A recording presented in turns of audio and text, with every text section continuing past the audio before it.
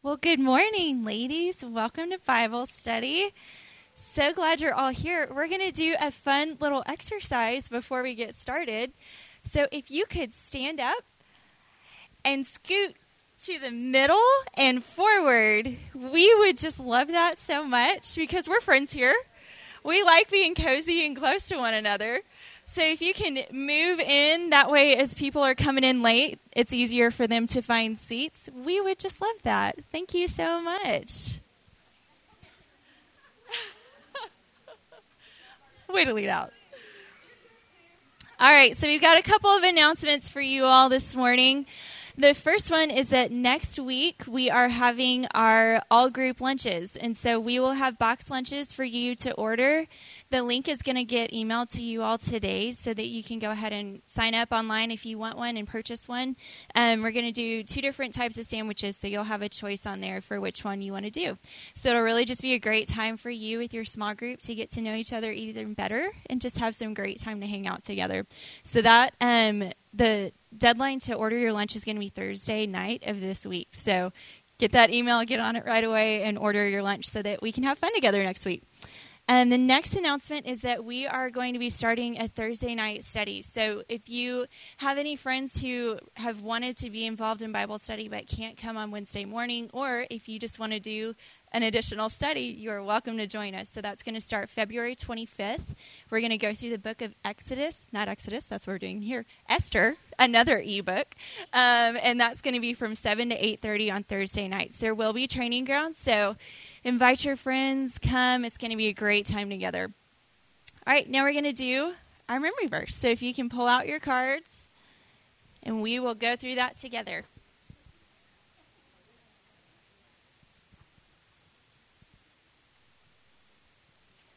All right, here we go. Bless the Lord, O my soul, and all that is within me. Bless his holy name. Bless the Lord, O my soul, and forget not all his benefits, who forgives all your iniquities, who heals all your diseases, who redeems your life from the pit, who crowns you with steadfast love and mercy, so that your youth is renewed like the eagles. The Lord works righteousness and justice for all who are oppressed. He made known his ways to Moses, his acts to the people of Israel. The Lord is merciful and gracious, slow to anger, abounding in steadfast love. He will not always chide, nor will he keep his anger forever. He does not deal with us according to our sins, or deals according to our iniquities. For as high as the heavens are above the earth, so great is his steadfast love for those who fear him. As far as the east is from the west, so far does he remove our transgressions from us. As a father shows compassion to his children, so does the Lord show compassion to those who fear him. For he knows our frame. He remembers that we are dust. As for man, his days are like grass. He flourishes like the flower of the field. Great job, ladies. It's just so encouraging to hear all of us speak scripture like that together. And so just encourage you to keep working on that verse and trying to memorize it, and we will have fun prizes at the end of the semester. So I'm going to pray for us, and then Alicia is going to come and teach. Father God, we thank you so much for today and just the opportunity to come and gather as women and dive into your word. Lord, we thank you that it is living and active and that it is profitable for teaching and reproof and righteousness. And so, Lord, we just pray over Alicia as she comes and teaches that you would speak through her, that you would give her the words to say, and that we would have open hearts and open ears to hear from you this morning. God, we thank you for your grace, and we thank you for sending Jesus so that we could be free. And I say all this in Christ's name. Amen. Amen. Well, howdy. How's that for a Texas greeting? I was in my bedroom last night, and my little boys were taking a shower together and playing with their toys. They still do that, which is really cute. And all of a sudden I overheard this, and they didn't know that I was listening to him. And my oldest said to my youngest, he said, you know what? I just really feel like Satan doesn't want me to share these toys with you. And I was waiting to hear my youngest son's response, and he said, well, just don't listen to Satan. Listen to God. And then he goes, this is my 3-year-old, almost 4. He goes, I hate you, Satan, you booty. And you know what? I've been sick with a stomach bug the last 3 days. And actually, half of my family's had a cold and half my family's had the stomach bug. And started feeling some drainage on top of spending half my day in the bathroom yesterday. And I wanted to tell Satan the same thing. That, you know, I'm not going to listen to you, Satan. I'm going to be here this morning. And if you're going to fight me that bad, that you're going to let something come upon me, 2 things that I'm going to fight back with the Lord's strength. And so I'm here this morning, and I can't wait for what he's about to show us through Exodus 20. And I am just so encouraged that y'all are here and faithful, knowing that we're going to talk through the civil law. Okay? The civil law. But you know what? Liz is right. 2 Timothy 3:16 through 17. All scripture is God-breathed and is useful and profitable for teaching and rebuking and correcting and training in righteousness, so that the servant of God will be useful for every good work. Okay. So, all right, let's get started. Because this is kind of a heavy topic this morning, I thought we would start out with a couple of slides of Moses' humor at his expense. This one I liked. It says, you'll get the next 10 commandments via a swipe gesture. And that's, I guess, if Moses was getting his 10 commandments today, because our tablets look somewhat different. And then the next one I loved, I saw this, and it's the Holy Bible. It's a signed copy. And I'm sitting here thinking, yeah, I'm sure it's really a signed copy. But if you see one of these, would you please pick one up for me? Because I would love that. Yeah, that was good. Okay. Go ahead and turn with me to Exodus 20, verse 22. And we are going to talk through the Book of the Covenant this morning. This is the civil law. We're still at Mount Sinai, believe it or not.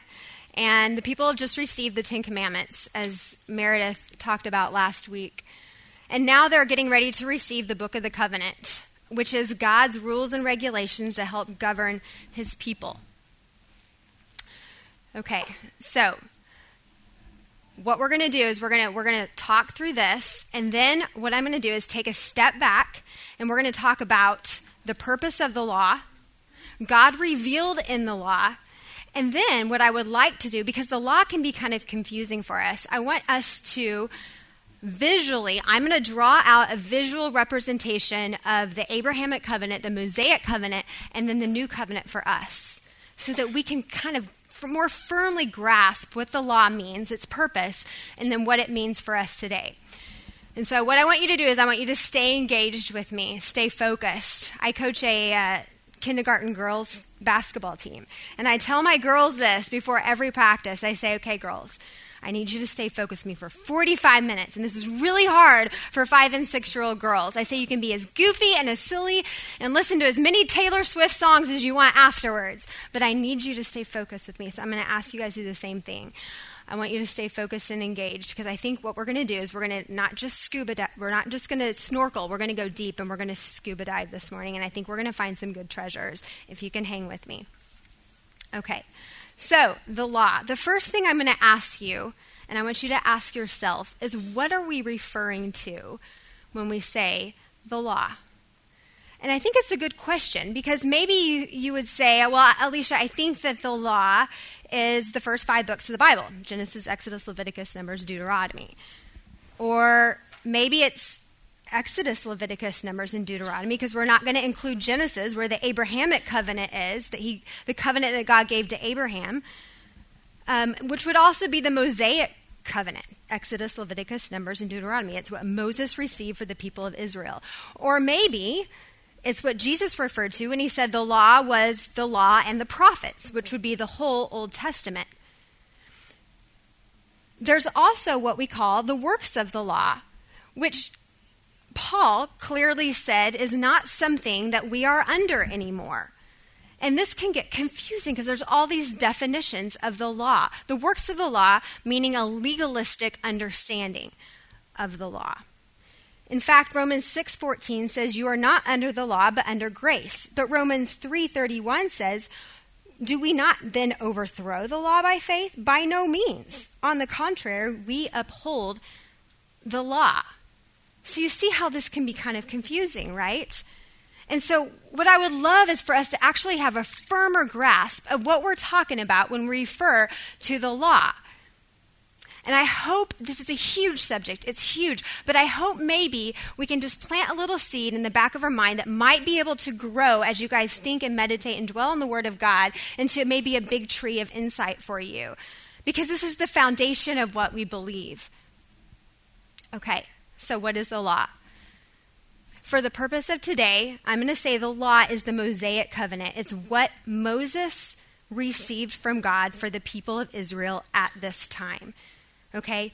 Exodus, Leviticus, Numbers, and Deuteronomy. You guys following with me here? Okay. Now, this is important. Okay? Because this was given for the people of Israel. It was not specifically given for us. The 10 Commandments, believe it or not, were not specifically given for us. And before you leave the room on that, hold on to that for a second, okay? Because I'm going to go back to that. But I think it's good that we understand that the Mosaic covenant was not given specifically for us under the new covenant. Okay, hold on to that thought. Meredith went through 3 aspects of the law, and I have a slide here last week. Now, this is broken down into 3 parts: the moral law, the civil law, and the ceremonial law. Now, this is not in your Bible. This is man-made sectioning so that we can understand the law a little bit better. The moral law, also called the mishpatim, is the law revealing the righteousness of God or describing the general rule of right living that leads to and promotes the welfare of those who obey. Okay, so if you can imagine moral law being a reflection of God's holy character and nature, these laws will not be changing. Okay? They're going to be unchanging in nature because God himself is unchanging. These are common sense. Okay, so we know it's our common sense not to murder someone, not to envy, not to steal, not to lie. These make sense to us. Okay, they're unchanging in nature. Now, what I'm going to tell you, I want you to hang with me here, is that God has given us under an umbrella of a universal moral obligations that we follow for all time, for all people. So, these moral laws would fit under the umbrella of universal moral obligations. These are connected to God's holy character, his holy nature, and are unchanging. Let me give you an example. Today, you may have someone come to you and say, well, Alicia, why do you eat shrimp? And why do you mow your lawn all the way around and not leave an edge of it? But you say that homosexuality is wrong. What am I going to say? What are you going to say to that? Or, Meredith, you have a golden doodle dog and Belgian linen curtains, but you're saying that it's wrong for 2 men to get married.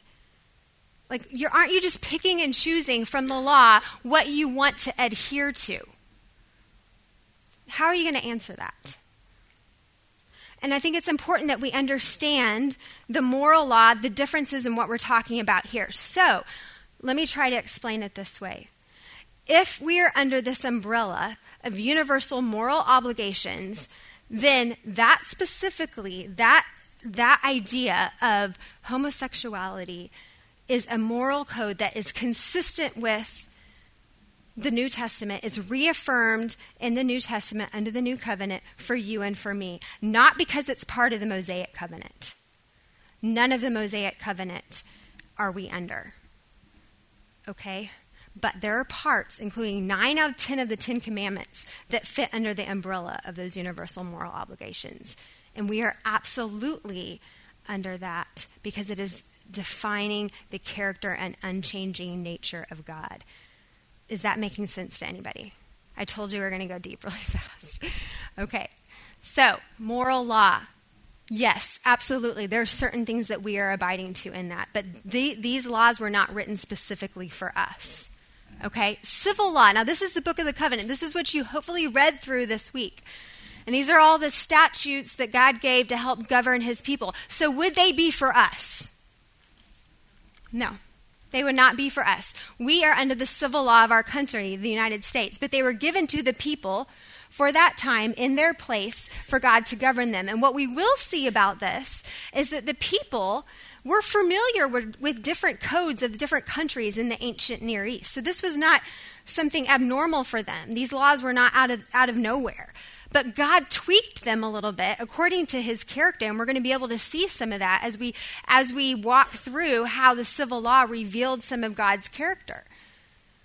And then we have the ceremonial law, and this is the law primarily regarding the major religious observances and practices of the nation. Now, because Jesus came and paid the ultimate sacrifice, we do not need to abide by the ceremonial law anymore. This law is no longer in place for us. And these laws don't make sense for us.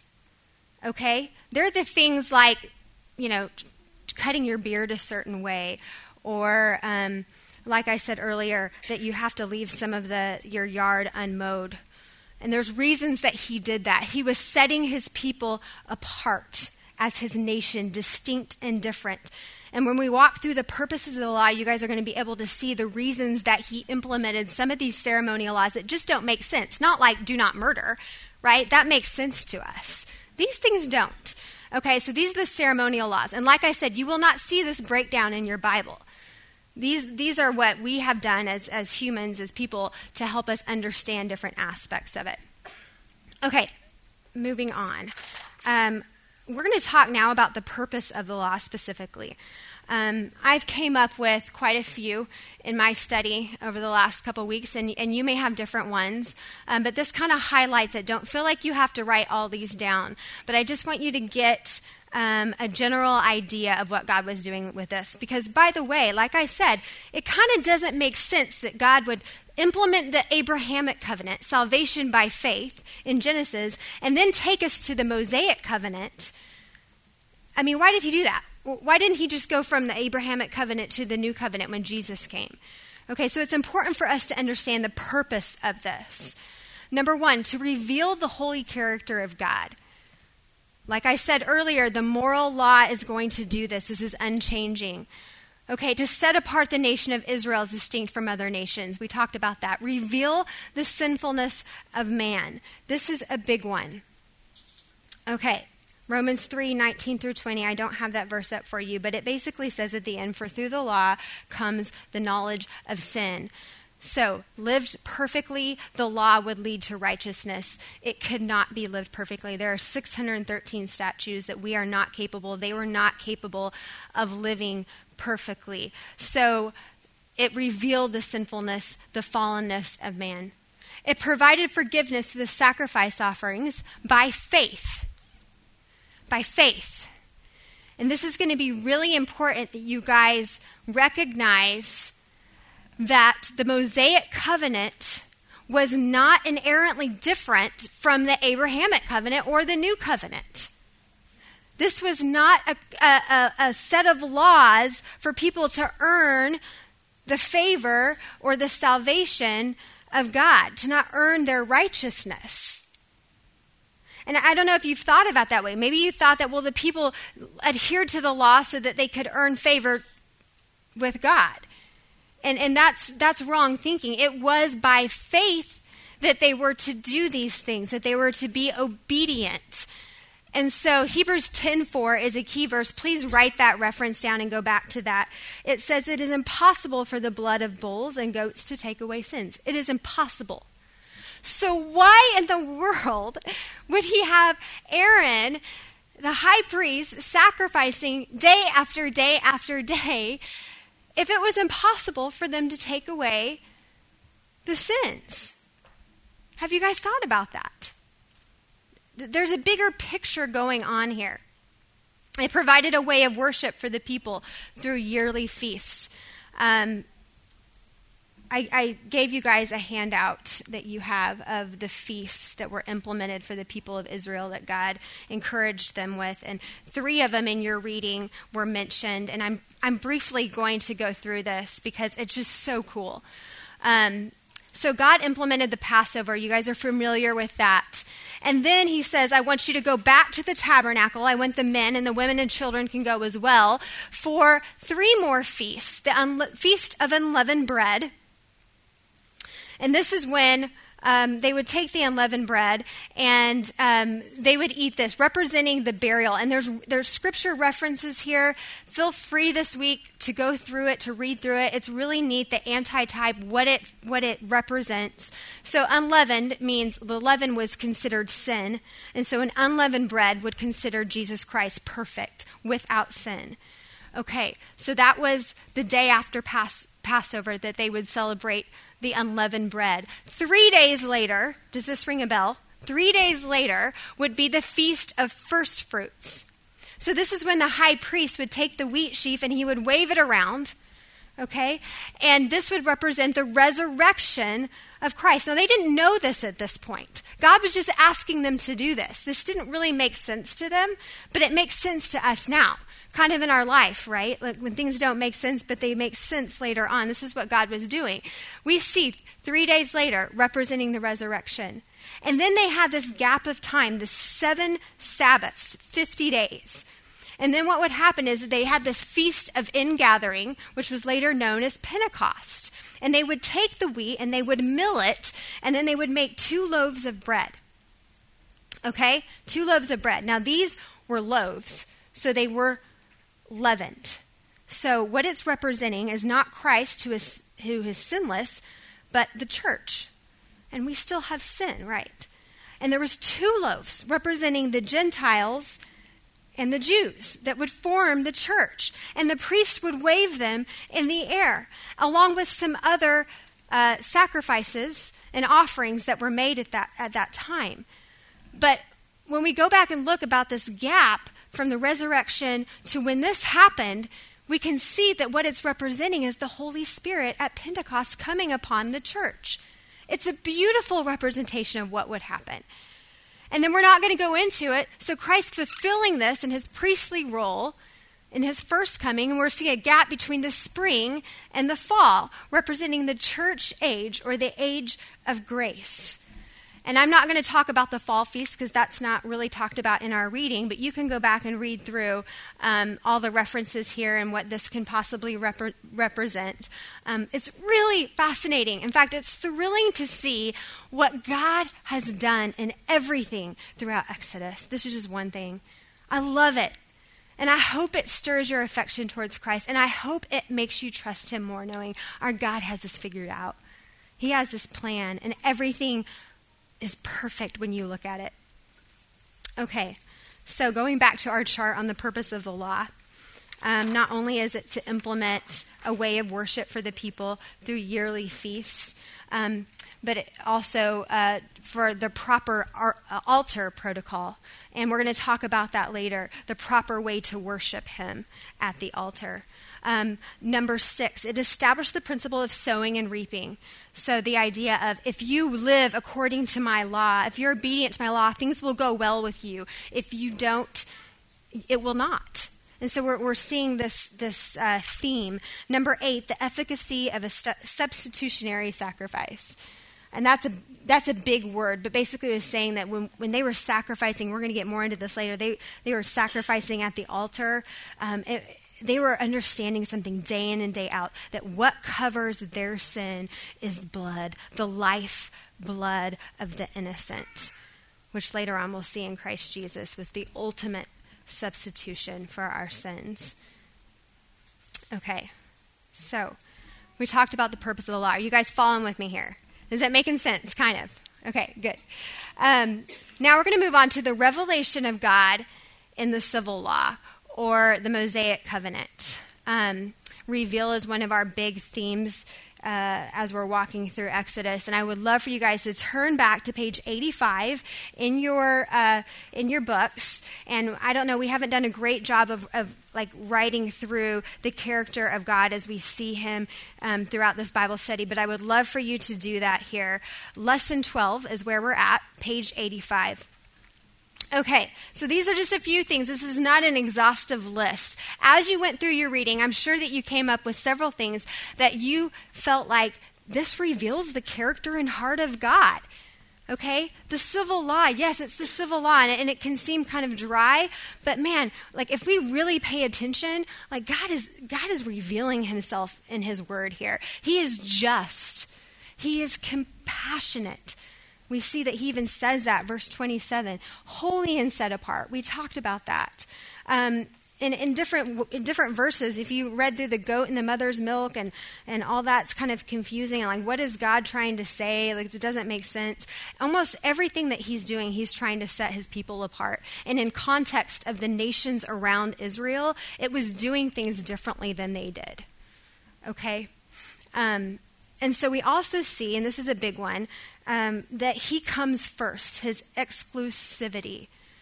And I want us to stay here for a second and talk about this. So the civil law, if you notice, the Book of the Covenant started after a pericope of how God was to be worshipped at his altar.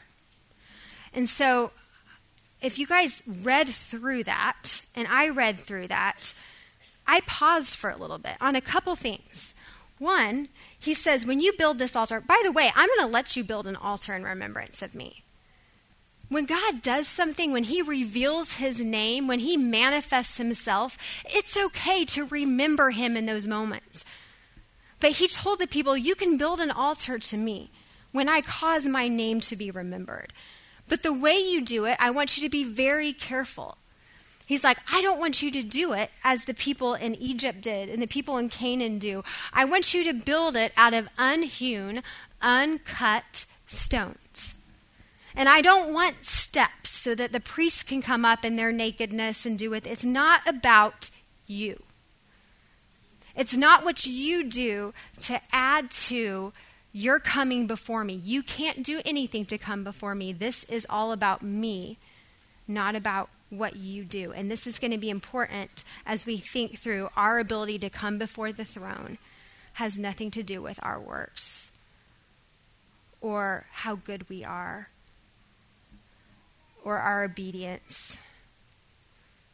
And so they were unhewn, uncut stones. And then he says, I don't want you to have idols set before you alongside me of gold or silver. And so the people were used to that. We talked about the idols, didn't we, in Egypt. They were coming out of that. But for you and me, you may not have a golden statue of your dog or your cow or whatever sitting in your kitchen. I don't have that. So I could easily say, well, I'm good with that. I don't have my idol next to my Bible. But let me just say something here. I think that it is pretty applicable to me because I do have idols in my life that come alongside God sometimes, actually often. And one of them for me is the approval of man. You guys, I want you to love me. I really do. Even though I'm not perfect, it may come as a surprise. But I'm not. Like, I'm really, my community group would say that they're the first ones, or Jason, he's the one who bought me this. Actually, no, I'm just kidding. It was my kids. No, but here's the thing, is like, I do have idols that I constantly, and having to be aware of going, you know what, that they're trying to vie for my affection and my attention, seeking the approval of man, seeking comfort, seeking the people pleasing. I mean, these are things that I struggle with on a continual basis. Worry, fear, or maybe it's how I decorate my home or what I wear. But these are things that can consume my mind that I have to be aware of anything that's consuming my mind more than Christ could be my god of gold or my idol of silver. And that's what God is saying. Proper worship before me has to start with me. Our horizontal relationships with others are all dependent on our vertical relationship with God. This is why I believe God puts these laws in first in his 10 Commandments, and why again in Exodus 20, the book of the covenant, he makes sure that you understand your relationship with me at the altar has to come first. And this may play out in your marriage. It plays out in my marriage or in community group. And we've had some issues in our community group where we've even last summer, we were struggling through a lot of things. And I realized for me, like, you know what? I can have all the right things and methods and protocols to how to work through this conflict. But unless I am at the altar and I'm giving it all to him and I'm abiding in him and I'm in his word and I'm praying, like it's not, my flesh is going to overpower that. My idols are going to overpower that. It has to start with my relationship with him. And it's amazing how then all the other horizontal relationships in my life will just work out. And so I don't think it was by accident that he brackets the book of the covenant with our relationship with God. And then we also see that he values order in the family, authority, sanctity of life. This was a big one too, by the way. And you guys worked through this in some of your studying this week. But what is the sanctity of life? God says in Genesis 1:26 that we were made in the image of God, the imago Dei. What does that mean? There is value in and within us because we are made like God. We are not God and we are marred by sin. Absolutely. But there is an essence of us that carries the attributes of holy God. God is not person. He is not flesh. It says he is spirit. But he has volition and will and emotion and a spirit that we have. And so God was trying to say in all these civil laws, listen, I value you more than animals. I value you more than anything else. And so when you murder, when you do these things to my people, when you oppress them, sex slavery, trade, oppression, all these things matter because you are made in my image. We even see the sanctity of life in utero when there's two men, and I'm trying to imagine this, but like there's two men fighting, and it's like Randy getting up here and like trying to like stop them, and then somehow it says it causes her to lose her baby, but meaning, and depending on your translation, meaning not that the baby dies, but that she has the baby and that the baby survives and is fine. Well, the penalty then, according to the scripture, is that he would be fined. The person who attacked the baby would be fined. But if something happens to the baby, then the penalty is just like it would be for the mother. It would be death. And so we see that God values the life inside just as much as he would on life on the outside. And so we're seeing God's heart in all of these things. And then finally, he values the times of remembrance and worship, and we already kind of talked through that.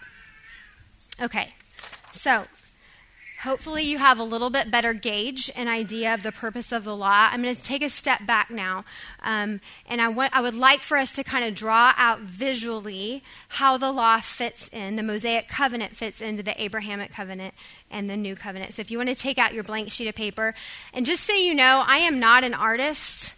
I'm going to do my best here, but I am not an artist. But this is great, because do we have any other visual learners in here? Okay, yay. Okay, because I feel like this kind of helps us wrap our brain around what God is doing here with the law.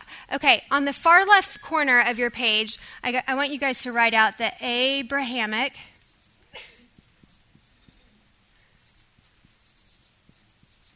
covenant. And then draw a circle around it like this. Okay, the Abrahamic covenant was implemented, given to Abraham in Genesis 12. Okay, and then confirmed in Genesis 15 when he passed through the cut animals, the blood, to confirm his covenant with his people. This is a one-way binding, means that it is forever, and it is a unconditional covenant. One-way binding unconditional covenant between God and his people. Okay, and the covenant was land. He was going to give Abraham and his descendants land, which they are about ready to inherit in the promised land, seed, and blessing. Seed would be the descendants, and the blessing would be for all the nations.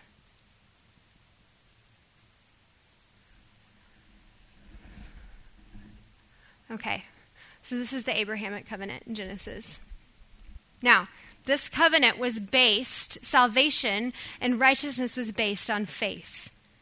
They were going to trust God in this. We're going to draw a modified bridge, if you guys are familiar with the bridge here. This is man.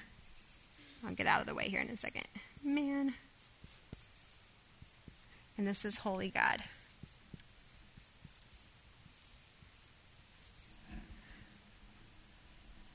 Okay. So this is where we're at. Down here, I would like for you to write the Mosaic covenant. And circle that.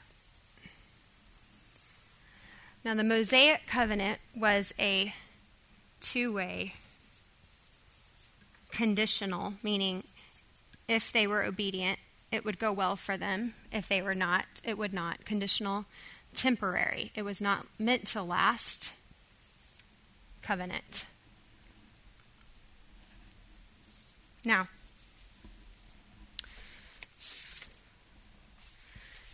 I want you to write in the purpose of the Mosaic covenant here. It was to reveal sin, set the people apart,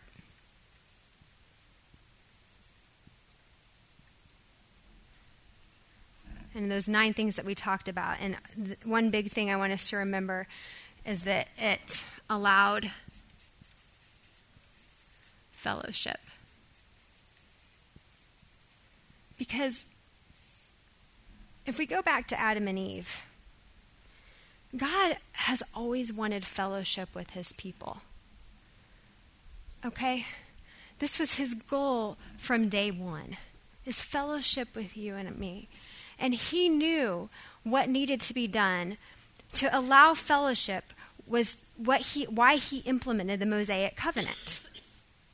You remember they're already redeemed. He has already brought them out of Egypt, as Meredith shared last week. This was not unto salvation. The Mosaic covenant was not meant to merit salvation. It was not a job description of how they were to earn righteousness. It was a way for them to have fellowship with God, offering these sacrifices, being set apart. Now, the Mosaic covenant was good because of this. Draw a little smiley face. Okay. Romans 7:12, Paul says that it is good and holy. We also have Psalms 19. The whole psalm talks about how amazing the law is. Psalms 119 as well. And then we have 1 Tim 1, 8 through 11. The Mosaic covenant, the law in and of itself is good. What did it do? The Mosaic covenant revealed the gap here, the sin gap. And I'm going to write sin gap.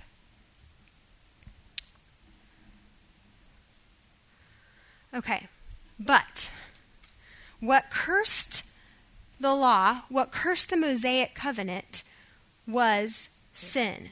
Okay, so this is what was not good. It wasn't the law itself. His law is good. Now, what we have here is works of the law.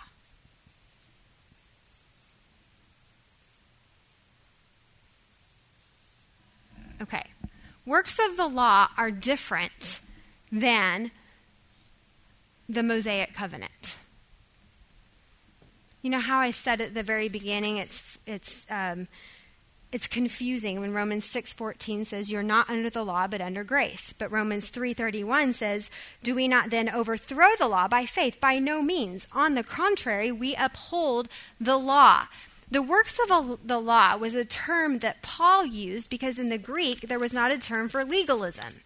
Legalism is our trying to earn our way to holy God. Guess what? It's not going to happen. The Mosaic law was built on the same foundation as the Abrahamic covenant was, by faith. By faith, they were to be obedient to the law, and that was their salvation. It wasn't their doing. You see, that takes away from God, doesn't it? When we're striving to earn favor, when we're striving to be good enough, that is the works of the law. And then, by the time Jesus came along, these Pharisees had added their own extra biblical traditions onto the law, the 616 statutes. Okay, so this is not good. This is not what God is referring to and the reason that he implemented the Mosaic covenant. Are you guys following me? Okay, so then Jesus came along here and he bridged the gap between man and holy God. This is Jesus. And I'm going to write Ephesians 2:8-9. It is by grace you are saved, and this not of yourselves. It is the gift of God, not of works, so that no man can boast. Jesus implemented the new covenant. He says in Luke, the new covenant in my blood, when he was taking the Last Supper. Okay, so the new covenant, I'm going to write it here.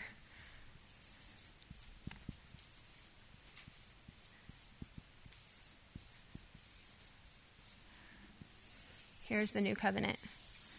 And it's going to be represented by a heart. Okay, the new covenant fulfilled the Mosaic covenant.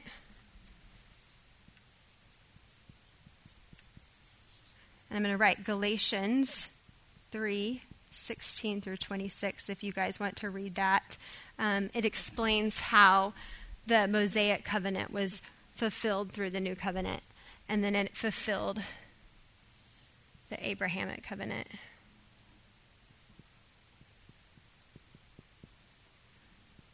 Galatians 3:16.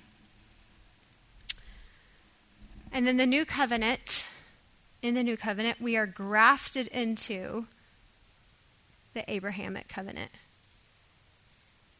Romans 4:14-16. It says, for this reason, it is by faith, so that it may be by grace, with the result that the promise may be certain to all the descendants, not only to those who are under the law, the Mosaic covenant, but also to those who have the faith of Abraham, who is the father of us all. So through the new covenant, we are grafted into the Abrahamic covenant. Now, I want to tell you a story. I was on my way to PetSmart to take Sumo, my dog, to get groomed. And I try to convince him every single time, like, you're going to the Doggy Day spa. This is going to be an amazing experience. Enjoy it. But he doesn't buy it. He gets so nervous, he shakes. In fact, when he is in the car, sometimes he's so nervous that he does his business in the car, and it's not a fun experience. So I tell my son, I say, Rain, please go out and walk him so he goes to the bathroom so I don't have to mess with that in the car. And he did, and he came back and said, Mom, I took Sumo to go to the bathroom, and he's good. We're good to go. We get in the car, and I drop the kids off, and I start smelling something. And I'm like, man, this is nasty. This is horrible. I start gagging. It's disgusting. And poor little Rogue's back there, and he's like, Mom, I think we have a problem. And I'm like, yeah, we do, buddy. And so I roll the window down, and that, by the way, that made it worse. Like, it was like, whew, And so I quickly rolled the window back down, and I'm like, okay, we just got to let it sit. We got to let it be stagnant. We get to PetSmart, and I noticed that he'd done his business on the handle of the leash. And I'm like, ugh, all the crevices and cracks, of course. So I take it out, I dump it out. Of course, I don't have wet wipes on hand. They're dry and crusty, of course, naturally. So I'm like trying to wipe it off, and it's just not doing the job. And all the while, I have the law on my mind, and I'm like, yes, like this is like my sin and me trying to wipe it off on my own, and it's just not working. Like, I need a brand new leash at this point. Like, it's just not coming out. And I did the best I could. I got most of it out, and I was walking around the side of the car to get Rogue out of the car, and then it hit me. You know what? Like, this is not my sin. It's my righteousness that stinks. Like, he says that our righteousness is like filthy rags. And you ladies know what I'm talking about when I say filthy rags. Like, it is that repulsive to holy God. Not just my sin, but anything good that I try to do is like filthy rags. There is no chance. When God set up the Mosaic covenant for his people, He knew that we wouldn't be able to fulfill that. But he wanted communion and fellowship with us. And so he provided a way. And now that we look back, we see Christ all over it. He was preparing us. But it was still by faith. Don't miss that. The Abrahamic covenant was still by faith. And now Jesus comes. He did what I could not do. He gave me a new leash. Okay? And he bridged the gap. He implemented from that point on the new covenant that the Old Testament was predicting through Jeremiah and Ezekiel and all over, even Deuteronomy, what the new covenant will be. Now, let me explain the new covenant. Okay? Let me explain what we have, ladies. All right. The new covenant, you enter into the new covenant how? Faith alone. There's no adding. There's no cutting the stones on our own. It is by faith in Jesus Christ. Let's not miss this. It says John 6:28-29. So then they said to him, what must we do to accomplish the deeds God requires? Jesus replied, this is the deed God requires, to believe in the one whom he sent. This is what he wanted in the Mosaic covenant. Why did he take the people out of Exodus and show them great and mighty things? He was trying to build their trust. He wanted them to have faith. And he does the same thing through us in the New Testament, in the New Covenant. He says, I'm going to show you Jesus. I'm going to show you how amazing he is and the miracles he's going to perform. And he's going to raise from the dead. And this will be a sign to you that you can trust me, that you can have faith. And so let me just make sure that you guys are clear. It is not by some magic phrase that you guys utter or prayer that you have or attending a church or a Bible study or whatever that you are saved. That is cutting the stone yourself, ladies. He said it is faith alone, by grace, that you are saved, that you enter into the blessing of the covenant of Abraham. The Mosaic covenant was temporary. In Jeremiah 31:33 is a key verse. And this was predicting the new covenant that was to come, because this is in the Old Testament. He says, this is the covenant I will make with the people of Israel after that time, declares the Lord. I will put my law in their minds, and I will write it on their hearts. And I will be their God, and they will be my people. You notice he says, I'm going to write the laws, written law, on their hearts. And he wants that intimacy. He wants that fellowship with us. I will be their God and they will be my people. And he's provided the Holy Spirit. See, the people could not access God except through the tabernacle, which we'll see later on as we study the tabernacle. But now we have the Holy Spirit that allows us to understand the written law on our hearts. And what is this law? What is this law that we have written on our hearts? Is it this? Is it the Ten Commandments? The law is the law of Christ, which is the law of love. Jesus spells it out for you. He says in Romans 13, actually Paul says this. Jesus says in Mark 12, 28 through 31, Hear, O Israel, the Lord our God, the Lord is one. And this is going off of Deuteronomy 6, the Shema. And you shall love the Lord your God with all your heart and with all your soul and with all your mind and with all your strength. The second one is this, you shall love your neighbor as yourself. There is no commandment greater than this.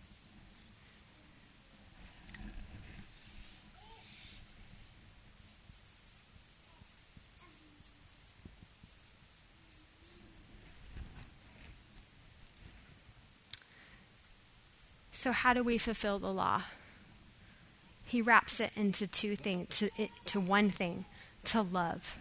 The law of love. This is what is written in our hearts, and it encompasses all of the commandments.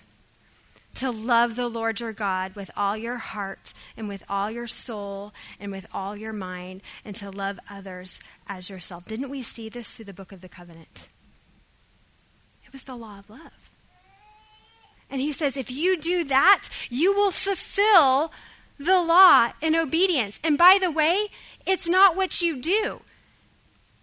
It is the Holy Spirit in you that is going to work it out from inside of you. You are not under the law anymore unto salvation. It is not salvific for you. It is not saving for you. Your obedience is a reflection of my work, the Holy Spirit, inside of you. It is not on us, ladies, and this is the beautiful thing. He's going to work that out. He says in the new covenant that he has given us a new heart. They didn't have that heart back here. Well, when they were trying to do the works of the law to merit salvation, he has given us a new heart, and he is changing our heart of stone to what? A heart of flesh through the Holy Spirit. You see, the law can't change what I struggle with, my idols, my affections, the flesh. It says the flesh is against the spirit. The spirit has to be the one to work that out in me. All those things I struggle with. He has to be the one to do that. Romans 7, 4 through 6.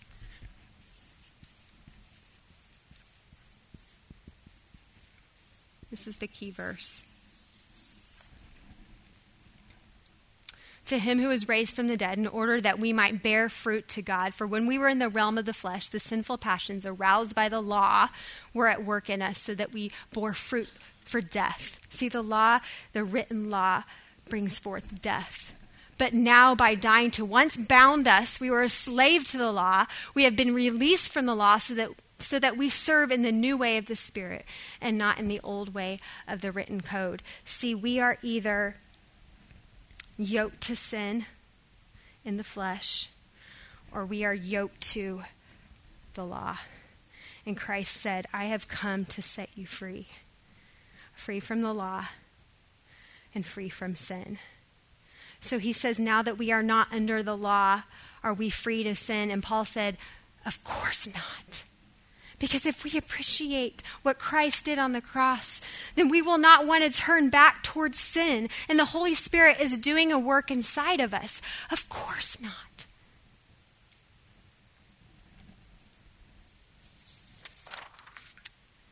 We are not a slave to sin or a slave to the law.